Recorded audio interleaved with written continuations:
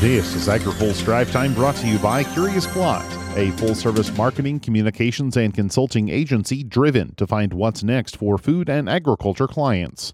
Learn more online at curiousplot.agency. Good Thursday afternoon. I'm Spencer Chase, reporting from the Dairy Strong Conference in Green Bay, Wisconsin. Legislation to avoid a government shutdown is headed to the president's desk. The Senate advanced the measure early this afternoon. Majority Leader Chuck Schumer says the effort gives lawmakers more time to figure out the approach for the rest of the fiscal year. Once we put the threat of a shutdown behind us, I hope we continue seeing even more bipartisanship as appropriators complete the very important task of fully funding the government in coming weeks. I thank my Senate colleagues for working together to ensure the government stays open. Avoiding a shutdown is very good news for the country, for our veterans, for parents and children, and for farmers and small businesses, all of whom would have felt the sting had the government shut down.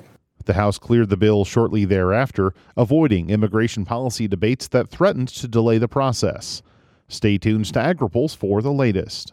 Also online today, the Government Accountability Office is suggesting some changes in the way the Department of Agriculture handles reporting foreign farmland ownership. A new GAO report says USDA needs to collect, track, and share the data better, and developing a real-time data system would help. Currently, record-keeping is reliant on the sharing of paper forms from County Farm Service Agency offices. Noah Wicks has more in his story on agripulse.com. Finally today, a pair of dairy sustainability leaders say the customer-to-producer conversation has shifted in recent years. In fact, they told a group of dairy producers and processors gathered at the Dairy Strong Conference in Green Bay that working to lower greenhouse gas emissions is no longer an optional activity. Holly Jones is the Director of Global Sustainability for AgriPure. She says major dairy customers are wanting more direct sustainability action from processors. And then over time it evolved. At first it was like, you guys should work on this, it'd be a nice thing to do. And then over the past year or 2 years, it evolved into, you need to work on this or we're going to cut off our business relationship with you. She says that shift was the impetus for a change at the company. In a way that some people internally didn't feel comfortable with because they were on the side of the political spectrum that said, we don't care about climate change, we think it's, and then, but at that point they kind of realized, well, I guess my personal opinion isn't really relevant anymore. Because the marketplace has shifted so much, and the marketplace isn't even talking about that anymore. They've moved and they're moving ahead. So I think the evolution in just the past few years has been tremendous. Evan Grong is a sales manager for dairy ingredients at Valley Queen. He says some of the earliest conversations were simply trying to get a handle on the issue.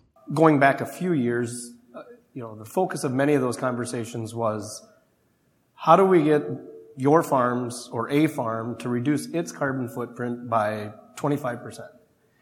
And today I see that conversation a lot of times more so being, well, let's gather additional data to determine what exactly is the farm footprint and the whole farm footprint. Now, he says the data collection process has been refined for producers that work with Valley Queen, so compiling the necessary figures takes hours. I mean, it's not days or weeks or anything like that. I would say, in my experience, it's typically a matter of hours. Most of these dairy producers are already using and looking at this data. They're making decisions based on this data already. One of the firm beliefs of Valley Queen when it comes to anything sustainability related is it has to make sense. Like, at the end of the day, nobody's in business to lose money, right? I mean, if it makes the farm more profitable, the processor more profitable, the customer more profitable, those are the things that absolutely have to make sense in order for a decision to be moved forward. They say bringing corporate representatives to see dairy production firsthand has also been a helpful way to bridge the conversation between customers, processors, and producers. Now, here's a word from our sponsor. Today's AgriPulse update is brought to you by Curious Plot, a full-service marketing, communications, and consulting agency driven to find what's next for food and agriculture clients. Learn more at curiousplot.agency. That's all for today's Drive Time. For more agriculture, trade, environment, and regulatory news, visit agripulse.com. Reporting from the Dairy Strong Conference in Green Bay, Wisconsin, I'm Spencer Chase.